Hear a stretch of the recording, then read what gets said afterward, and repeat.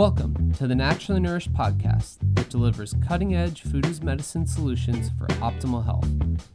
Ali Miller is a nutrition expert sought out by the media and America's top medical institutes for her revolutionary functional medicine interventions. From disease treatment to prevention, every episode will empower you with ways to put yourself back in control of your health. Please note, the topics discussed are for educational purposes only. Now welcome, integrative dietitians Ali Miller and her co-host Becky Yu. Welcome to episode 301 of the Naturally Nourished podcast. Today we are super excited to bring you two special guests who happen to be close personal friends, Anthony and Kaz Pedonisi of the Salumeria. The Salumeria provides the most nutritious pork-based protein in the form of salumi. Their hogs are peacefully grazing on 250 acres in Rockdale, Texas. Yes, today's episode is going to be a whimsical one with a nice story that ends well, thinking about the beauty of pasture-raised pigs and happy meat. We're going to talk about industry standards and where the Salumeria takes a hard turn, focusing heavily on integrity and quality as the forefront of their business practices. We're going to talk about going with your gut or your intuition when taking a leap of faith on a new business adventure, the importance of pasture raising, and the learning curves of going from a city slicker to a pork farmer and salami maker. Yes, such a fun episode, and it will definitely leave your mouth watering and have you ready for your midday salumi snack. Yes, and don't worry, we'll share a discount code at the end of this episode because y'all are definitely going to want to try out what they have. You will. All right, let's just have a quick word from our sponsor for this episode, NutriSense, before we kick things off. Yes, so NutriSense provides continuous glucose monitors, or a CGM, that provides you with real-time glucose data. This is going to allow you 14 days or 2 weeks of consistent information on the trends of your blood sugar based on stress, based on changes that you can see with exercise or movement, as well as diet and supplement strategy. They provide you with a custom app that helps you to understand the trends and information of your CGM, as well as a nutritional professional to help you to interpret, set goals, and troubleshoot blood sugar regulation. Whether you've been told that you're pre-diabetic or you're dealing with type 2 diabetes, or you're just curious about your metabolic flexibility with keto, or really trying to understand the impact of stress on your blood sugar of your body, this is a great way to invest and have great outcomes with results that will have influence from your day to day. So for just $175, you can take advantage of a 2-week only non-subscription option when you go to nutrisense.io/AliMillerRD. Also, you can subscribe to their subscription for CGMs and get a discount for $30 off when you use AliRD on their website. The website again is nutrisense.io. You can use the code AliRD to save $30 one time off your subscription, or you can scroll down to the bottom of the page if you use the URL nutrisense.io/AliMillerRD and purchase a meter for just one-time use. I've learned so much personally from using a CGM. It's really helped me to evolve my perspective of metabolic flexibility, understanding that stress for me was truly the Achilles heel. So I saw differences of bringing in GABA Calm and upping my Calm and Clear at times of stress that I could predict, such as wrapping up my clinic and transitioning to full-time mom stuff.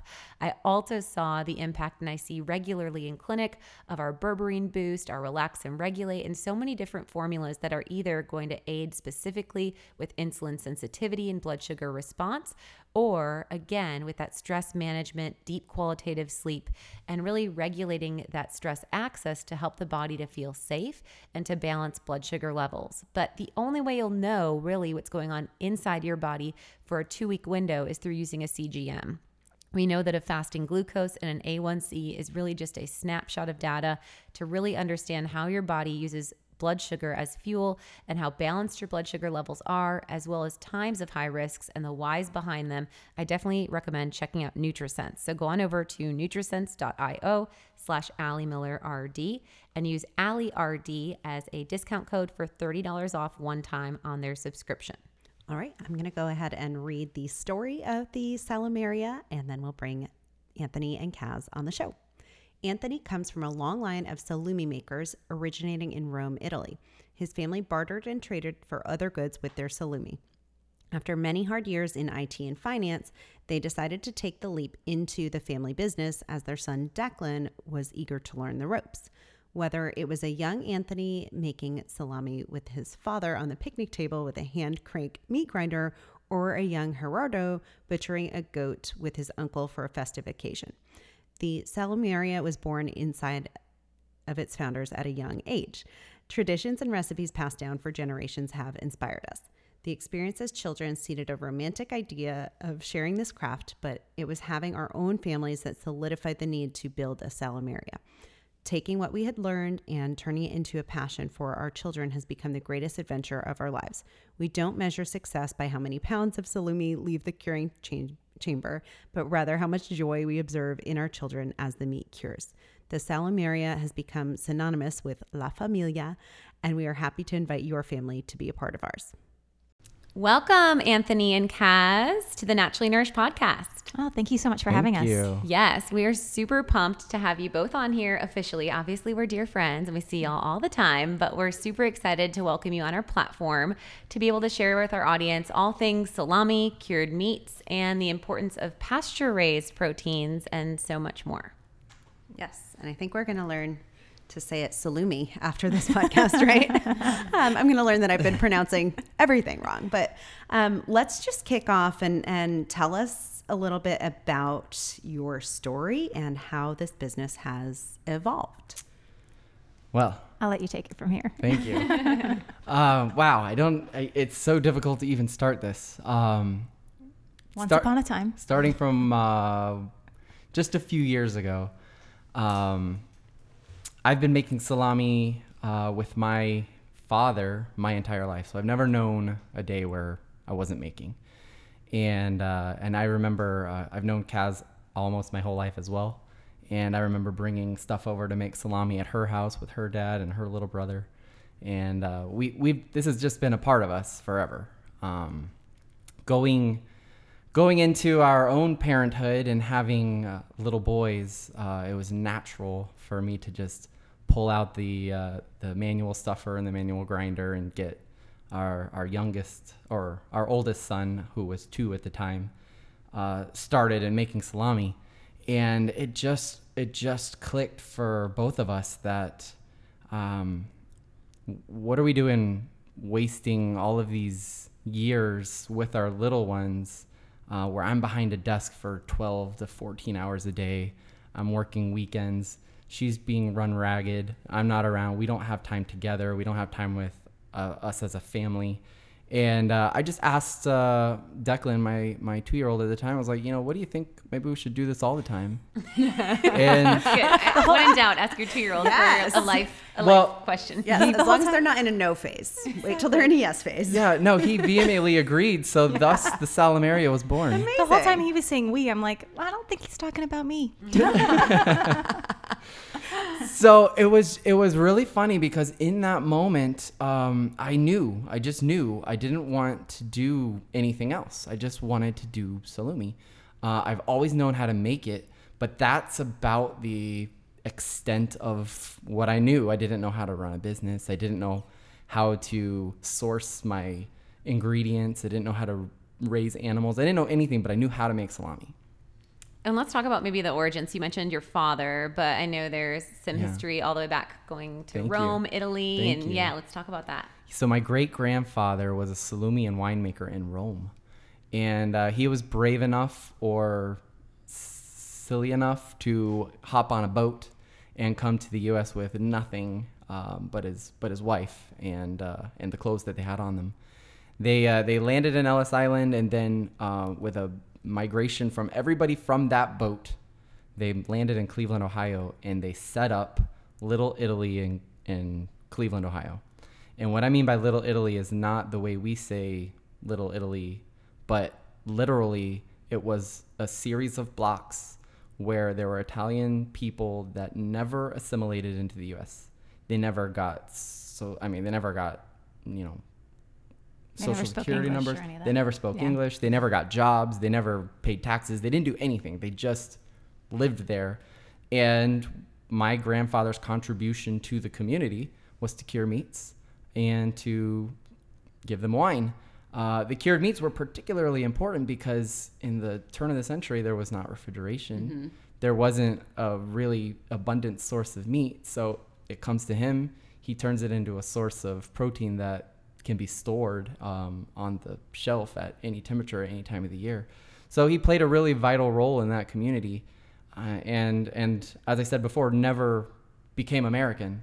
My grandfather was born into that and also made salumi. I'll add to that my grandfather then would also dig ditches or lay roof or tile or whatever he could to make ends meet. He was, in the next generation, it wasn't quite as acceptable to just participate with his direct neighbors. But the focus for my father was, you're getting a college education, you're getting the hell out of here.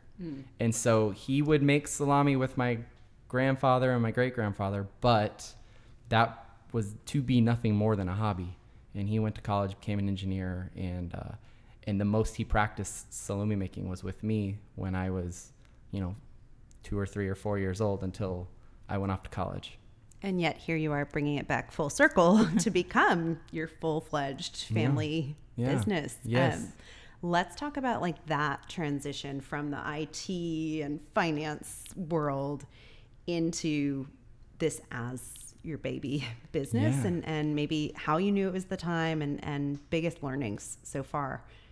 Yeah. It's really interesting because I don't know that I knew it was the time. I think he did. But, we come from a really small town in Florida before we kind of branched off and moved into IT. And, we would always see all of the farmland, and I just never in my wildest dreams would have imagined we would go from being engineers to doing this. But once he started down the path, it just seemed like something we should be doing, not only for ourselves, but to make sure we were nourished well, but also just sharing our passion with everyone else. So. I always tell everybody we're city slickers, learning how to farm. Such a fun process. Let's talk about the transition from learning the process, and as that timestamp of the last couple years, you're also opening your eyes to what is food as medicine, what is clean eating, this concept of, is meat healthy? What is conventional meat? And coming to realize the importance of sustainable ranching and happy meat, if you will.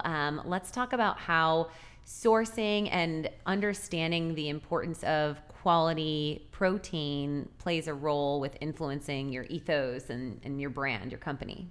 Right. Well, I can say when we started, luckily I have the benefit of knowing you two so well. I think we've learned a lot from you guys. But, when we were actually going to be eating this on more regularly, especially with Declan being only 2 at the time and growing, I think we were at the time just really getting meat from just the local grocery store, and then recognizing if we're going to do this, even for just ourselves at a larger scale, perhaps just organic pork from the grocery store wasn't going to cut it. When I was in my early 20s, I ate a lot of salami. And I remember telling Kazmira, I think I'm addicted. and I made a very concentrated effort to stop eating it. I am not going to eat salami anymore because it's so bad for me. It's not. It wasn't just the salami. He used to eat these red. They were called Red Hots. They were like red hot dogs. So they were not only processed meat. Well, those probably were addictive. I never committed to giving those up. No. No, the real salami, it's probably the amandamide. Yeah. There actually is a compound in meat that gives you this bliss neurotransmitter response. So, And then you that's combine real. that with the saltiness. I'm addicted. But I remember feeling such guilt every time I would eat. And it was like, it's kind of like if I were to go to eat a bag of Skittles, or if I was going to just polish off a bag of potato chips, I would just feel guilty about it.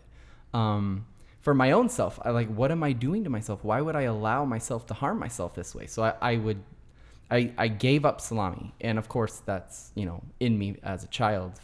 It was every single weekend. It was for every dinner. It was for every event. It was always there. And so at some point I'm like, I'm giving this up, which was really difficult and really sad and troubling.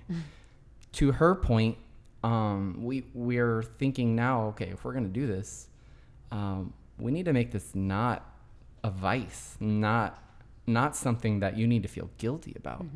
And to actually live that, we're going to feed this to our children daily.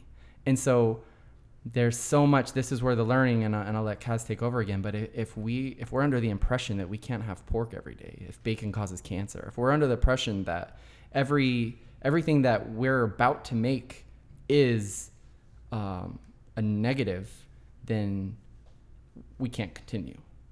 Oh, and as a sidebar, before Kaz takes over, we will link for you listeners, I think it's called In Defense of Bacon. Yes. Yeah. It's one of my first 10 podcasts. So we're right now talking at episode 301.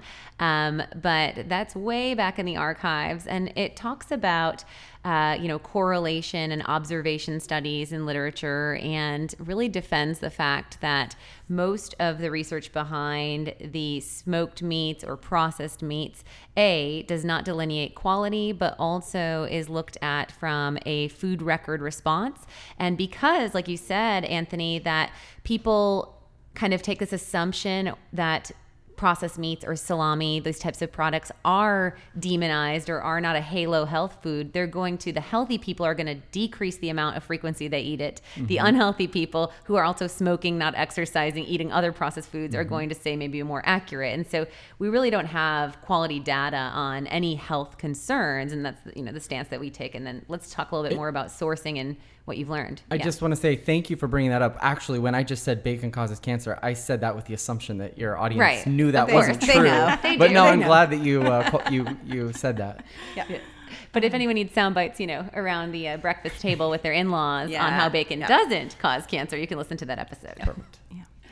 I love bacon. So when, we were deciding to make this all of the time, I really got on to Anthony about, it has to be from a quality place, and everything that goes into it, not only the meat itself, but everything from what will make it shelf stable to the different spices and wines that will go into flavoring the salami has to be something that I would eat, and then also that we would want, our 2-year-old eating, knowing that we're setting him up for success for the rest of his life. Because really, in our opinion, the foundation of just building a proper palate starts when they're young. And so making sure that it's not going to be something that's addictive for him in a bad way, and that we can feel good about. So, I remember every single step along the process, he'd say, okay, we're going to use this. And I'm like, we're not going to use that. And so just an example, sourcing, how we were going to make it shelf stable, he had to search for a farm in Florida that would make Swiss chard for us to be able to, subsidize, or not subsidize, but Yeah, substitute the curing agent. The curing agent. Yeah. Love it. That's awesome. And I remember Kaz talking to you, a couple times that we got together once I moved to Austin, and tasting salami out of your garage. I want to talk about, before we talk about the pasture-raised pigs and the 200 acres and paint a picture for our listeners of how your meat's being raised, I want to talk about maybe the scaling and the R&D, the research and design that's kind of phasically shifted. And I think that's a huge piece of the puzzle too. So I haven't had the opportunity yet to mention our partner, Gerardo Garcia. He is absolute genius, and everything he touches, you see the imprint that he's left, and we're super, lucky to have him. He was the first person that we tapped to say, do you want to do this? And at the exact same time that I was asking him that question, I was giving him a taste of a 3-year ham that had been curing in my garage. And he said yes. Next thing you know, we're labbing all kinds of recipes all nights of the week, starting at midnight. And we're just going through the night, working out small batches of salami. And so we had 10 or 15 or 20 different flavors concurrently curing on a rolling basis, with all kinds of notes being taken just to come up with those recipes. And that was in our garage. And so like, if you talk to our neighbors, like at any point in time, like they would just, first it started with just this like refrigerator that you could see. It was like a drink refrigerator in our garage, and the garage would open and like neighbors across the street would be like, what are they doing? Hanging pig's leg. Like a hanging pig leg and a bunch of like other, stringed meats, from across the way. And so people still like to tease us about that. And now we do still have a curing chamber in the house, but it's closed off. But people ask where they went. They ask where the drink fridge went. Yeah. Well, that curing chamber in our garage now is a walk-in curing chamber that is probably larger than a lot of people might expect a home curing chamber to look like. Because many people have those. And that's not where you're producing, though, your products. No, not at all. Much larger than Yes, that. much larger than that. Yeah, so I was very happy to have, I mean, actually, to be honest, the sights and smells were very invigorating, especially when we were pregnant with my second son, when my sense of smell was so heightened. But now everything is cured in a different facility, but you still kind of miss it, like walking into the garage and seeing that there. Yeah. During our R&D phases, towards the latter set of some of our R&D phases, Milo was actually born, and I can remember because this specifically, Gerardo and I are in the kitchen and we are processing salami, and Kaz yells from the other side of the house, "We got to go to the hospital." And I just leave Gerardo there to make salami in our kitchen while we're headed to go have our second child. While Declan's sleeping. You're like, okay, there you go. Right. Check it out. Uncle Right. Gary's here. So back to scaling, we were starting off with basically just moving our kitchen operation into a Texas inspected meat processing facility. In principle, we hadn't figured out scale very much. Everything we were doing by hand, we were still using, 30-pound stuffers or we upgraded to a 30-pound stuffer, and we were processing everything very much small batch, small scale, by hand, very artisan. We immediately had to grow up because the amount that we could produce, we were selling faster than we could make. And so it was a real tug, it was a real balancing act that we had to perform in order to keep that artisan, keep the hand tying, keep the things that matter to us, while scaling up into the hundreds of pounds and thousands of pounds. And I think like even aside from that is actually then making sure that we had farmers that would work with us or farming ourselves, to be able to support that quantity. Really right at that point, learning that we kind of needed to raise them ourselves in order to get them the way that we wanted. Yeah, let's talk about that part and like paint a picture of how you evolved to also, be raising pigs and involved in that process. Kaz mentioned that the pork was going to be a major point for us. That sounds like obvious until you realize to what level we need this pork. And I think also that we wanted them happy. So like just to throw a statistic out there, there's 75 million pigs that are currently being raised, or hogs, to support the pork needs in our country. And they're just not raised well. They're raised in close quarters. They're fed corn and soy in order to fatten them up quickly. They don't have really a long life by the time they get to your table. And so for us, it's, again, just getting back to wanting to make sure that whatever we eat is going to live a happy life. And if we're going to be selling it, we want to make sure that ultimately we're caring for the animal as well. And even breed, right? I mean, that was probably a whole nother learning curve of like beyond organic or pasture raised pork, what breed is going to have a difference in our outcome. I joked earlier about being city slickers. We needed to learn everything. Everything. Well, I think at first we were hoping not to learn everything, but then we learned okay. we needed to. So I'll take you down that path a little bit. We got a list of pork producers in Texas. It was, several hundred pork producers, and we went one by one interviewing them for their practices. By this point, we had determined we want pasture-raised pork. We want pork that is not fed corn and soy. We want pork that is not confined.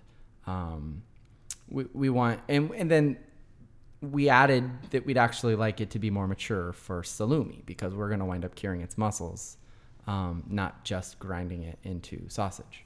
So we came up with this criteria. We started interviewing farmers.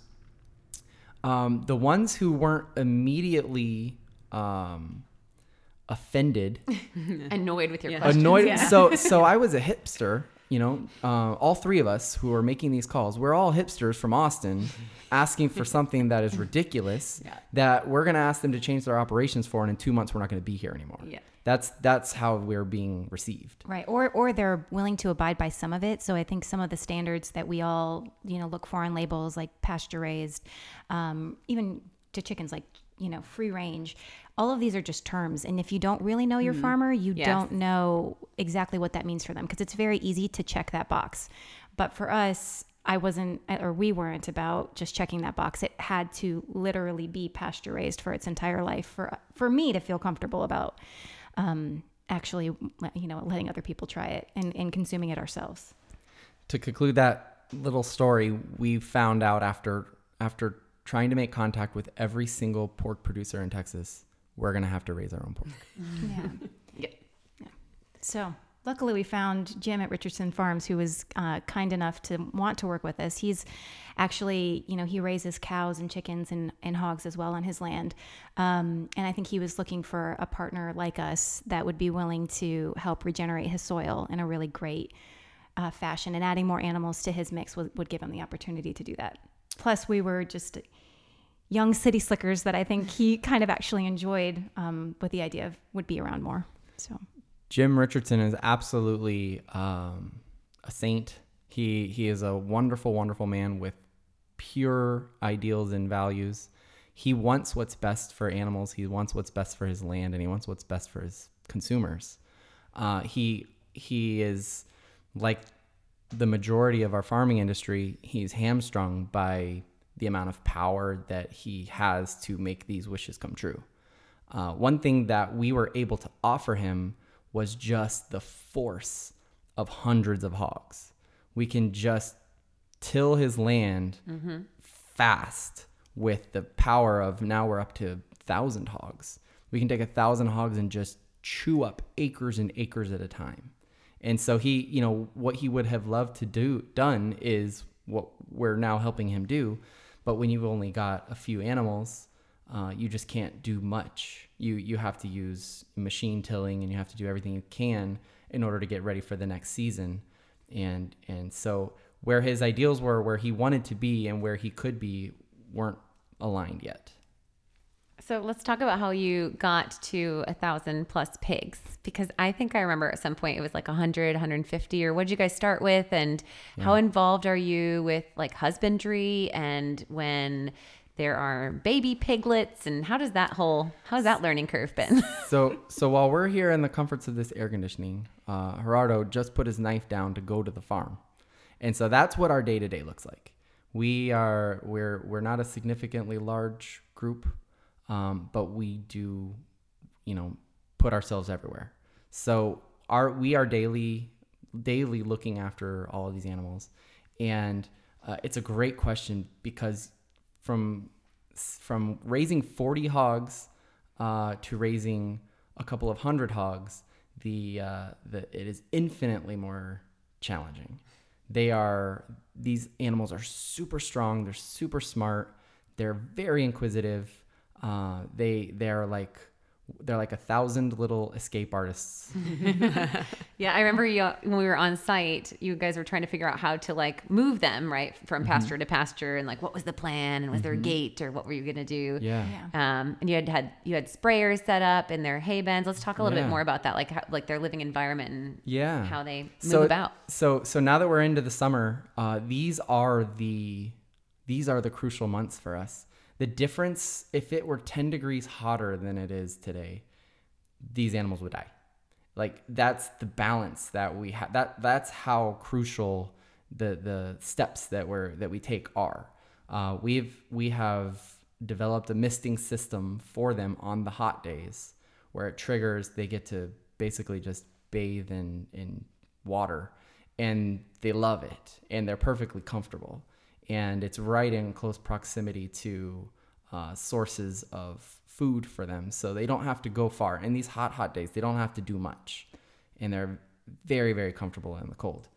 What I'll say is, if we didn't have these misting systems, and let's say it wasn't 10 degrees hotter, they would go search for something more comfortable. They would wind up just barreling through our fences, and they would find out that, okay, there's nothing more comfortable there, and then they'd have to barrel back through them because where their food is. I want to go back to the spa. Yeah. And so what we wind up with is a set of circumstances where now we've got fences to mend. Now we've got sprinkler systems to keep up with. We've got the water running off. We've got to put more bedding inside of their shade. And there's all these things where the point I'm making is nothing about the way we've chosen to raise these animals is easy. It is we have already come up with solutions for all of the problems that we're facing today. Let's put them in a building. Let's put them on concrete. Let's feed them right next to where they're standing. Let's keep them cool. Let's keep them comfortable. Let's feed them fast. And so, but that's just not natural. So, I mean, that just wasn't for us. That's how the pork industry is created. Right. I think it's interesting. Like obviously, Allie, you've been out there with us, and we bring our kids all of the time, and it's fun to kind of go like. So we started with just 60 acres, and again, there would be crops. We call it the salad bar for them to be able to munch on, and just the salad bar is moved depending on which areas of which acreage we wanted them to pasture that week. Or, but what's interesting, I think, is we've built these kind of hoop houses for them to be able to, have shelter from. We've got misting systems in it, but you'll sometimes go there on a Saturday in July, and again, like a year ago, maybe we only had 500 pigs, let's say at that point. And we'd be like, where are they? Like you look, and we moved from just like the 60 acres to 250 acres. And so the area that they were allowed to roam, just grew, and then they would be like in the tree line in the a big pile of mud, like they're just happy, and then our kids were happy to be able to go kind of play in the mud with them.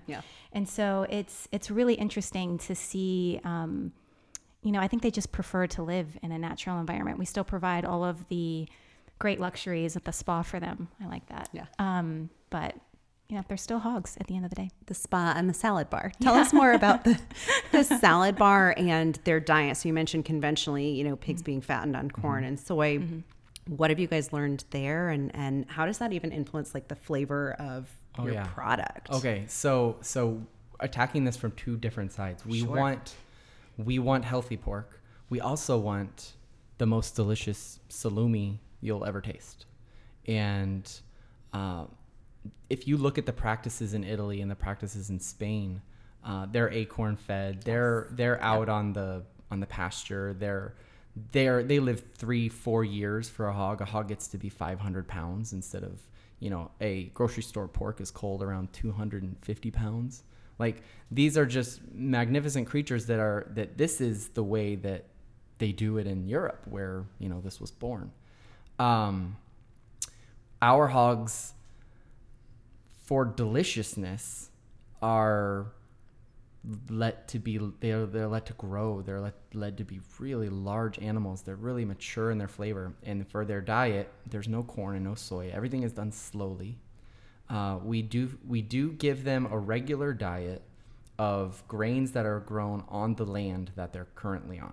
So that would be milo, it would be oats, it would be wheat, it would be something that is taken off of the land, and it would be just given to them without any work.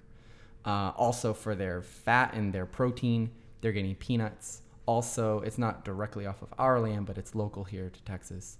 So we're taking peanuts and we're taking the local grains, and that's what they're allowed to just eat until they can't anymore. Mm-hmm. But as far as the salad bar is concerned, that is seasonal. We'll give them, it could be anything from winter grasses to leafy vegetables to tubules. It doesn't matter. And they aren't rows. It's mixed seed that is tossed haphazardly out into the field, and then it just shoots up with all of the water and organic activity in the ground, and then the hogs go and knock it all down. That's awesome. And they do. I mean, I always like to highlight, like, it's really fun at Halloween time because we get to feed them all of the pumpkins. yeah. And in the summer, the boys love to eat watermelon with them like, together. So it's the best. yeah. So. One thing, when you watch these hogs, you'll unleash a green field, and within a couple of weeks, it is decimated to where it's just a muddy field. There's no green left on it at all. And then you'll move them somewhere else, and it's not 3 days later where it is green again, and you can't even believe it. It's like magic. I mean, the way that the earth is able to regenerate itself is actually kind of amazing, and to see it happen before your eyes is amazing. Awesome. I love that. And let's talk about the breed and heritage, so I think, again, like beef to most consumers maybe has a little bit more of an education in the sense of consumers are familiar with Wagyu or Angus and things like that. But I think in the world of pork, for most, it's not really a very familiar known of the various forms of breeds that are out there, the genetics. Let's talk about what you guys are working with as far as breeds and why that matters. You know what? Different breeds have different anatomy. And one of the really fun R&D projects for Gerardo and I, Gerardo is an artist with a knife. He will break down these animals and just determine that a Berkshire will give you the prosciutto and that a Hampshire will give you the Copas and the Lanzas. And before long, like when we get a herd of a specific breed, we're like, oh man, we're going to put out incredible Fiocos and Pancettas with these. And so that's what's exciting for us. Heritage breeds were, they originally come from just the desire to properly marble pork. And so you're looking at a very specific bloodline that is for flavor. And when you start to muddy that bloodline a little bit, it's a crapshoot of what you're going to get. And so when you're talking about quality and you're talking about taste, and you're talking about behavioral issues, and you're talking about potential likelihood to get sick or whatever infections, there a lot of this is highly dependent on the type of breeds that you get. So we do have a very specific set of breeds that we bring in, mostly for performance as far as our final products are concerned. And by taking care of our sourcing and everything else, we can make sure that we're not introducing pathogens that we're unprepared for or anything to that effect, because we don't use antibiotics, we don't use anything unnatural, we're not vaccinating our hogs, we're not doing anything. We're taking piglets and we're raising them just from the feed and the land. And probably that lack of sterility, again, you go back to that COFA or that confined animal farming concept, that's the standard, that when you get this robust ecology and they're participating in their own ecosystem, that is creating this robust immune response, which then doesn't require as much add-in. And so you kind of give that to God or nature and are there to kind of steward and facilitate the process versus over input, over amend, over modify. I'll give you an example of how this is present. We do not get to keep the livers from our pork, which is a shame because we would love to use the livers.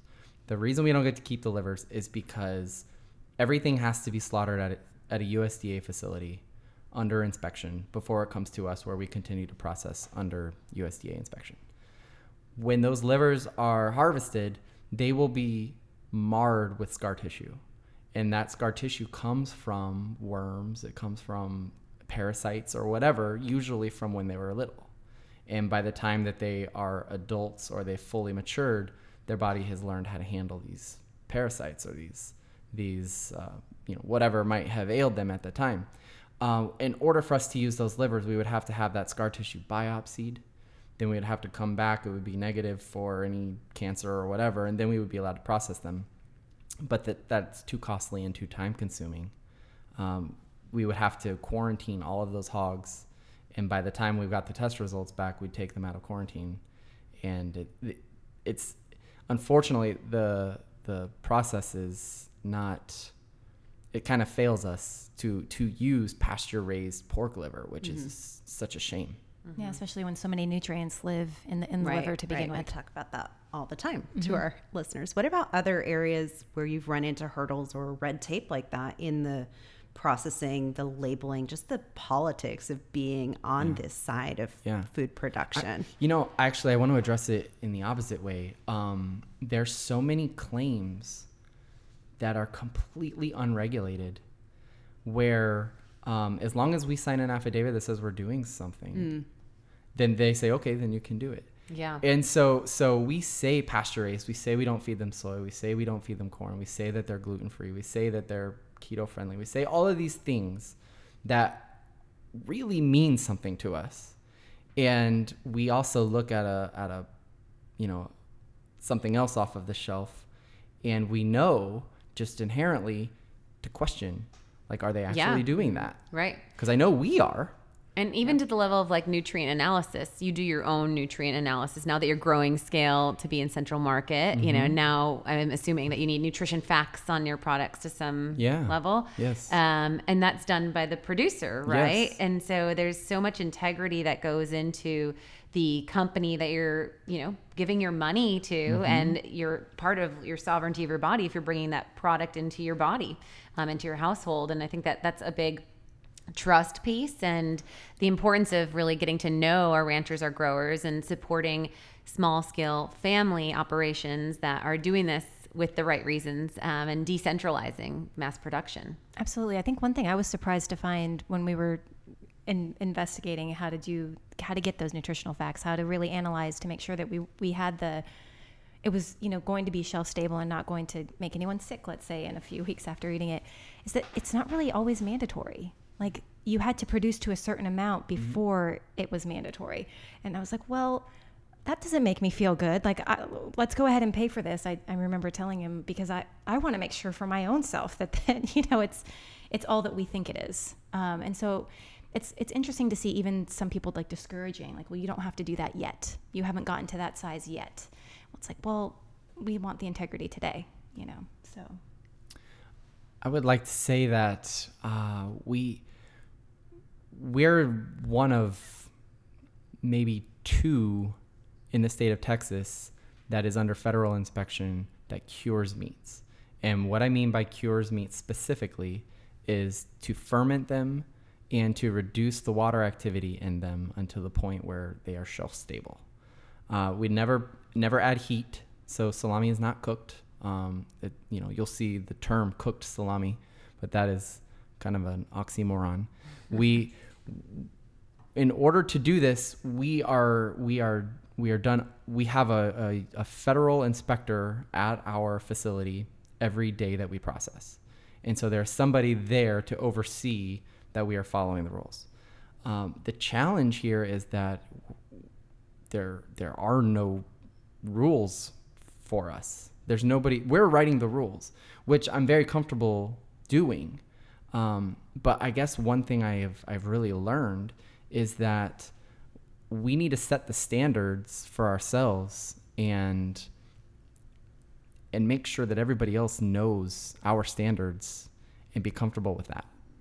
Yeah, totally. And I think we've gotten a good picture now of like the pigs, the processing. Let's talk the actual curing now, the fun part, right? So walk us through that journey of, from processing the pig. You mentioned like certain muscles being specific to certain cuts. So let's talk about that, and let's talk maybe on some of your favorite cuts or products to highlight right now. I would love to. There is so much science that goes into curing something to be predictable in curing. So I cured all my life, and all we did was hang things in the basement or the garage.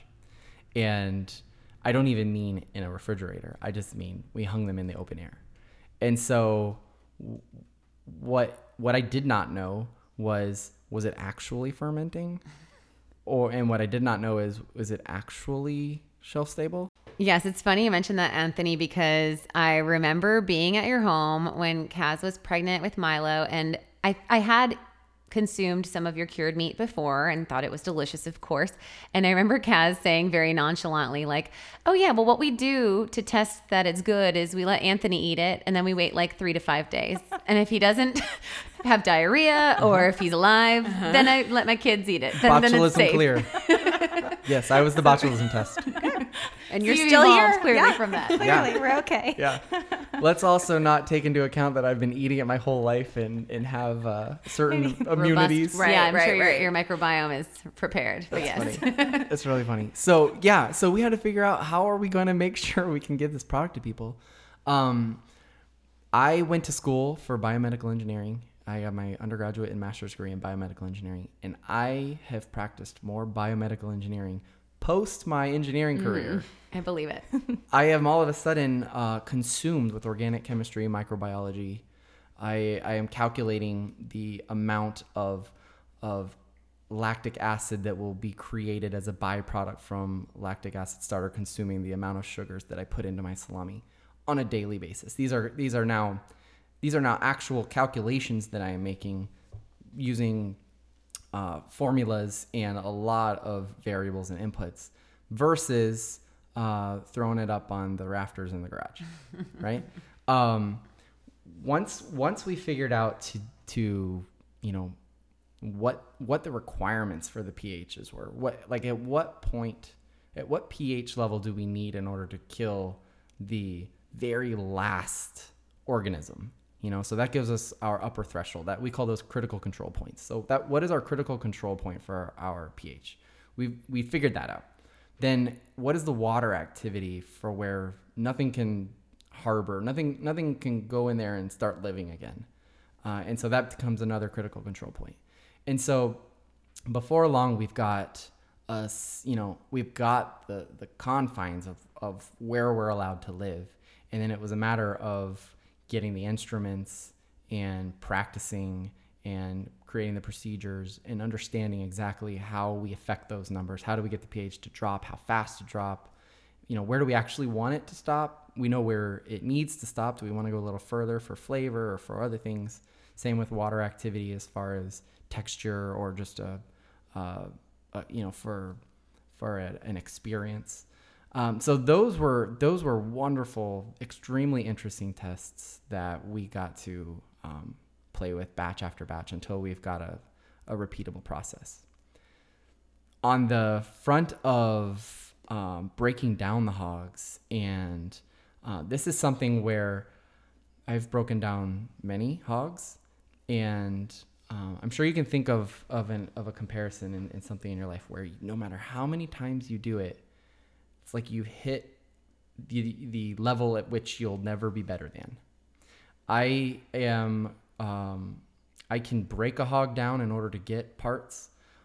Gerardo can take a knife and he can go across every connected tissue without slicing into a single piece of meat or muscle, to the point where you can put those muscles back on the bones. You can put the skin back on the animal. He can completely reconstruct it. You can walk in and not know that it has been broken down yet. I think Gerardo was really the one that taught us to honor the whole animal. So I think we had this whole, just really amazing, triangle between the three of us. He really believes from nose to tail that these animals are special and that we need to, if we're going to consume them, not only raise them well, but then also honor them through even just the butchering process. So I like the way that you described that, Anthony, because I think it's important to say that he takes his time and he's delicate with them because he wants to make sure that, each and every animal that's kind of sacrificed is done so properly. One product that I'll highlight is our guanciale. I think our guanciale is perhaps what it personifies all of our values in one piece, and it's really a special experience. What you've got with the guanciale, and what the guanciale is it's the jowl meat.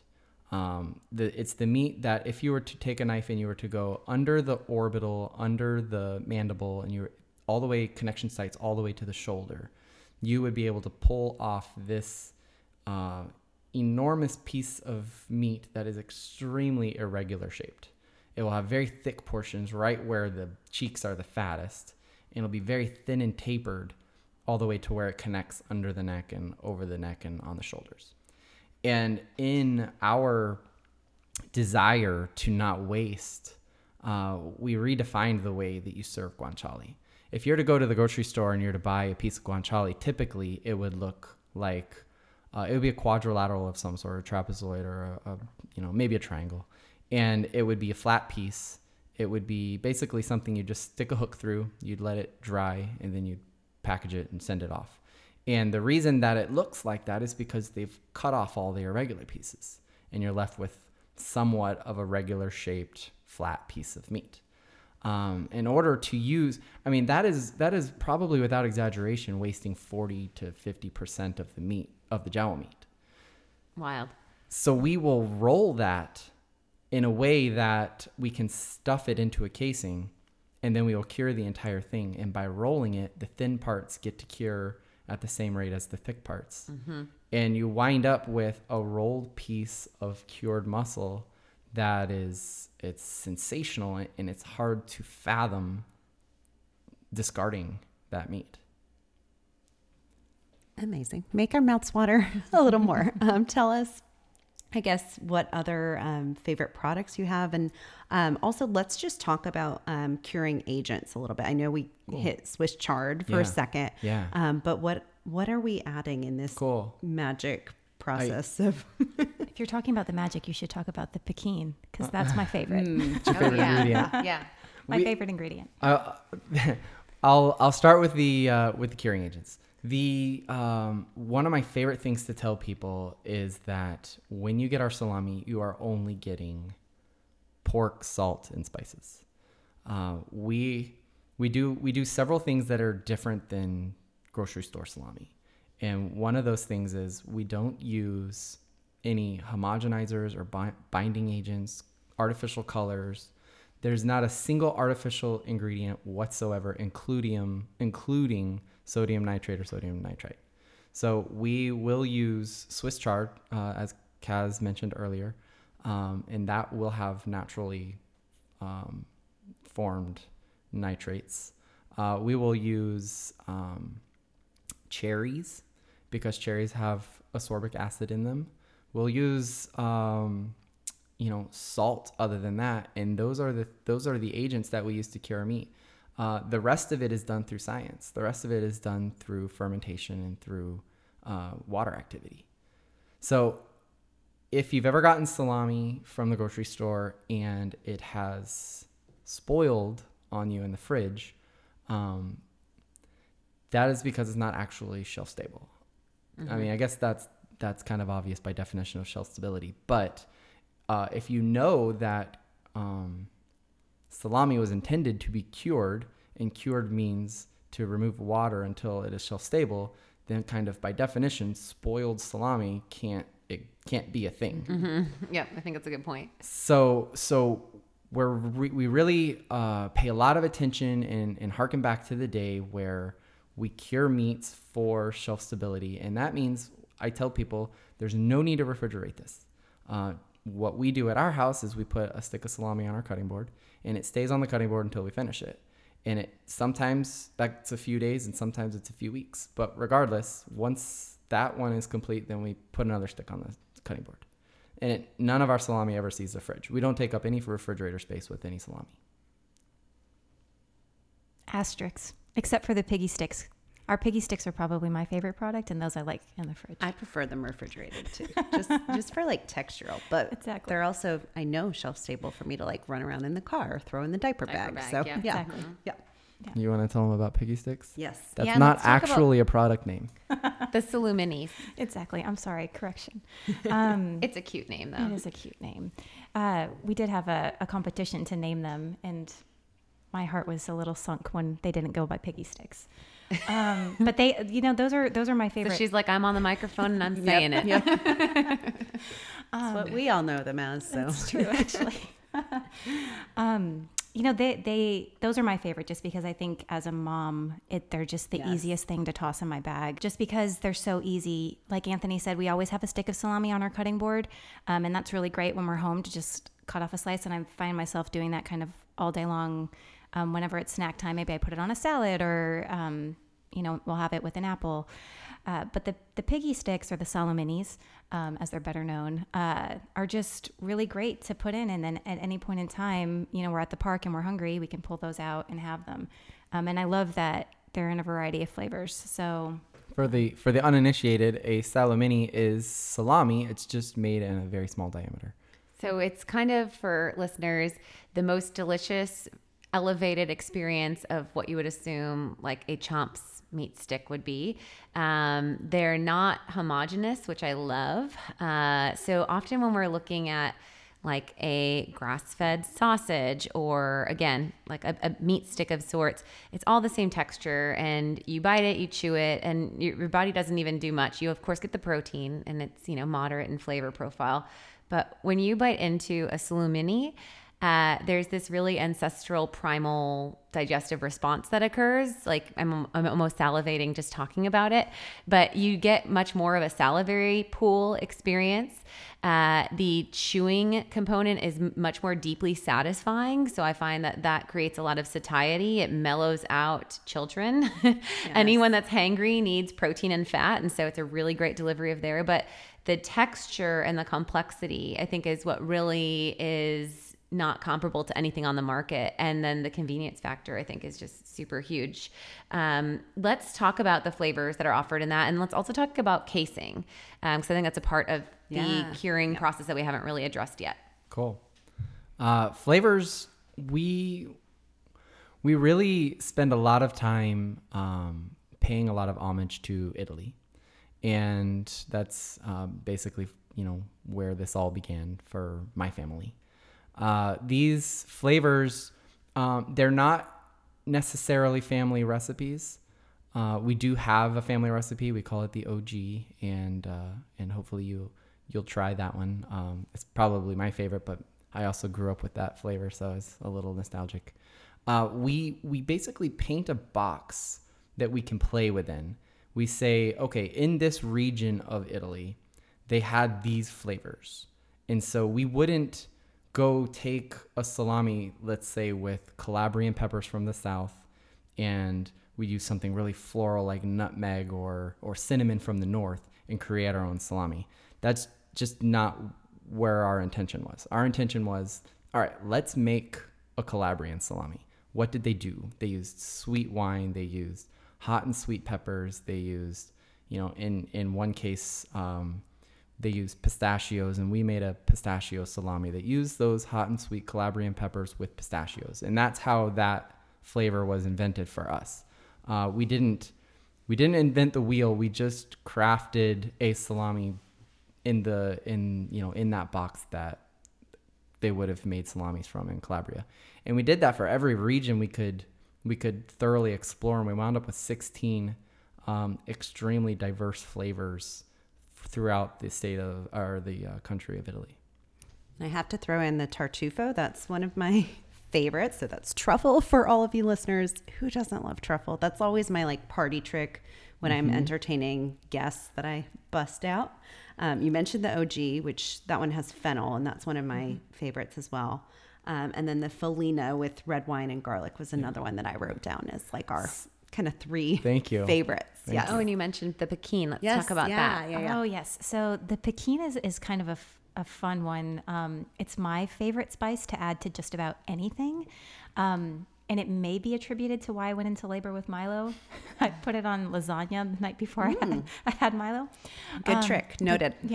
But it's really hard to find. And we have a friend that actually grows it and would grind it, and then I would, whenever my jar was empty, we'd kind of just shoo it to her to give me more. And so I think for me, I was like, can we put this in a salami? Is this something that we can actually, So this is one of those examples where we use an outside ingredient, but we made a spicy Calabrian salami. We just, instead of using a Calabrian pepper, we used the Pekin pepper. So it is a bit of an aberration from Calabria, but not disrespectfully. And your are you drying those yourself, or what I hear? You're sourcing them? Well, so for a long time when we would just make it and it was hanging in our garage, yes, it was sourced locally with someone that, again, that's just a dear friend. But by the time we wanted to scale it, because after he made it, at least for me, it was my favorite. Yeah. I said, well, we have to bring this one to market. So can you please make us 1,000 pounds of Yes. that? And this was just a nice friend that was, growing She's these in like, her my backyard garden won't accommodate that, Friends friends. support this. It took me 12 hours to make that little jar for you. I would go through, at one point I was going through it pretty frequently, and I was told to lay off the spice. What's the flavor profile of it? Describe it. It's It's very heat forward. yes. It isn't one that'll sneak up on you. It'll immediately let you know it's hot. It will turn my cheeks rosy almost immediately. Even talking about it, I feel like I'm getting hot. But it's a gentle spice. Even though I say it will hit you, it's just really nice. It's not like a habanero that will burn you. Mm-hmm. It's not like a jalapeno that will sometimes bite you. The spice is just consistent. Yeah, maybe a little sweeter, less smokier. Yeah. Okay. That's better. Yeah. Oh, and let's talk about the Reaper since we're talking I was going to about say, it's not the spice. Reaper, right? May kill you. So the Reaper is another Calabrian salami where we chose Reaper. We experimented with every pepper we could, and the reason we wound up with a Carolina Reaper in our salami is so many times you have a product with Carolina Reaper in it, it is just meant to burn your face off.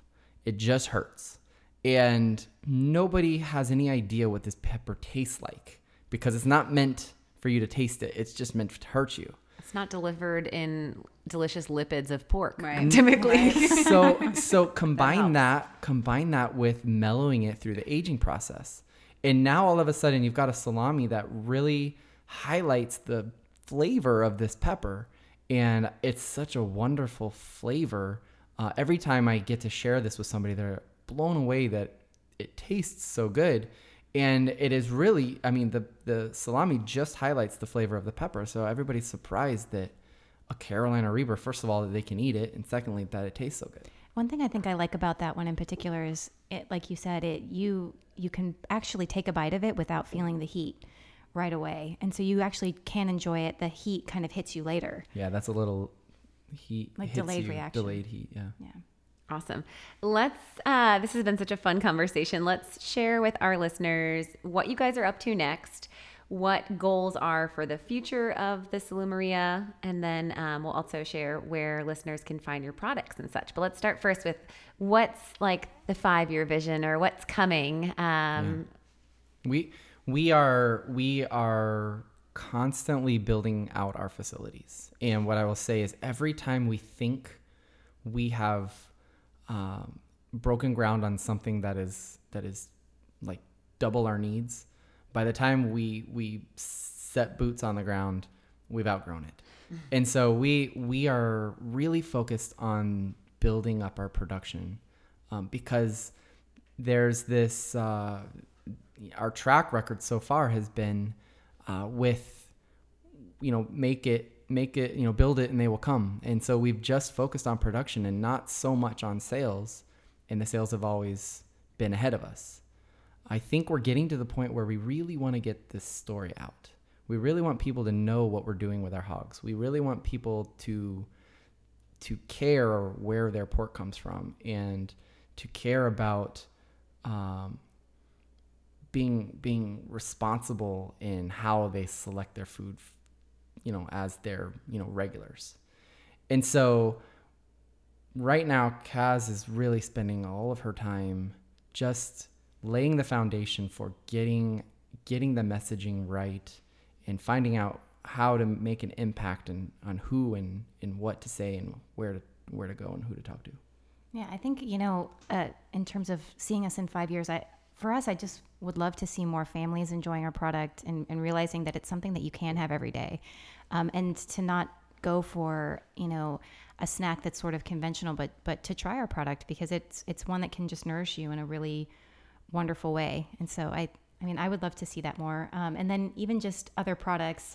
We make a really great bacon that we really haven't brought to market yet. And I would love to see us do something with our bones. Making a bone broth is something I'd love to do too. So I've enjoyed being on the R&D side Yes. of the bacon experiment. Number 9, number 11, number 10. I'm like, ooh, which is the coffee grounds one? I'm digging it. So I think everyone's going to love that. You as haven't well. been all that helpful because every one of them you say yes. Yes. They're good. all delicious.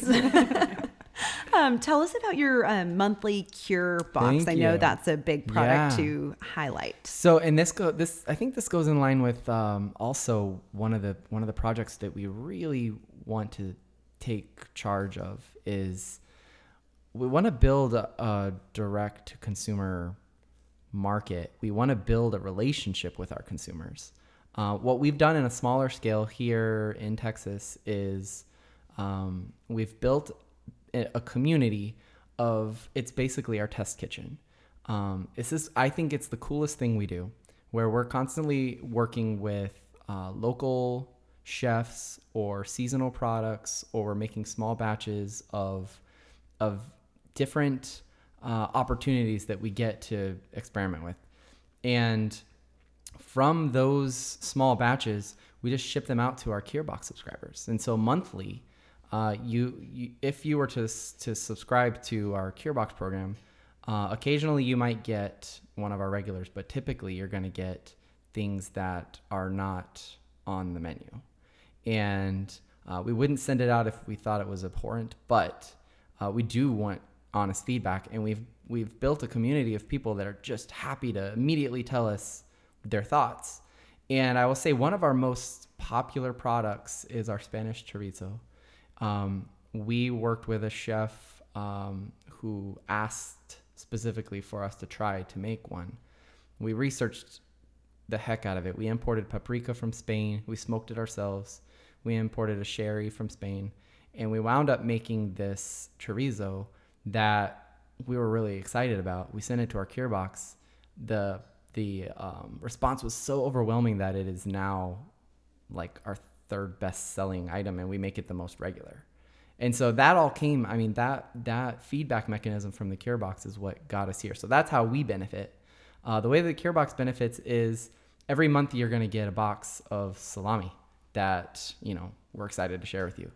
So you can select small, medium, and large, just 2, 3, or 4 pieces that you get on a monthly basis. And then every month be surprised with a selection of salami. It's like a CSA type situation where you get surprised with a different flavor profile, keeps you on your toes. Yeah. Fun for playing with wine pairings and dinner parties. We and need to such. sign up for this. Yeah. I'm convinced. Yes. Awesome. And let's talk also about your line that is available in retail markets. Yes. So we have a retail line called Adagio Salumi. And with our retail lineup, we are looking to give you the very best high-end elevated experience that we can from our pastured pork. You can find it here in Texas. You can find it at Central Market, and we've got Northeast and Midwest and California distributors who are also distributing the item or the items. So we're super, super excited about the Adagio lineup. Awesome. And then, so at the Salumeria website, that's where listeners can directly purchase, select whatever products they want that you have available, and then get that CureBox subscription. Correct. And y'all shared that you had a special discount for our listeners that they could use the code Allie Miller RD, and they get 15% off their first order. Yes. Awesome. Mm-hmm. Awesome. So everyone's going to love that. We'll definitely put that in the show notes. Thank you. And then let's just let listeners know, just finally, I guess, websites and where they can find you and stay active in your journey. Thank you. So thesalumeria.com is our homepage for everything that is basically our history and everything about us, and you can get Salumeria products.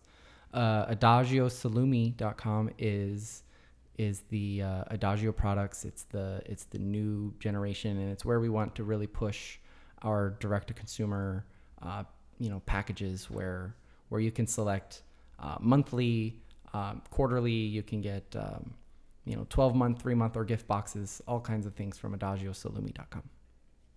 Awesome. Well, thanks so much, y'all, for being on here. I know our listeners are going to really enjoy this conversation, and I know they'll even more enjoy this conversation when they're having a bite of their first experience of your products.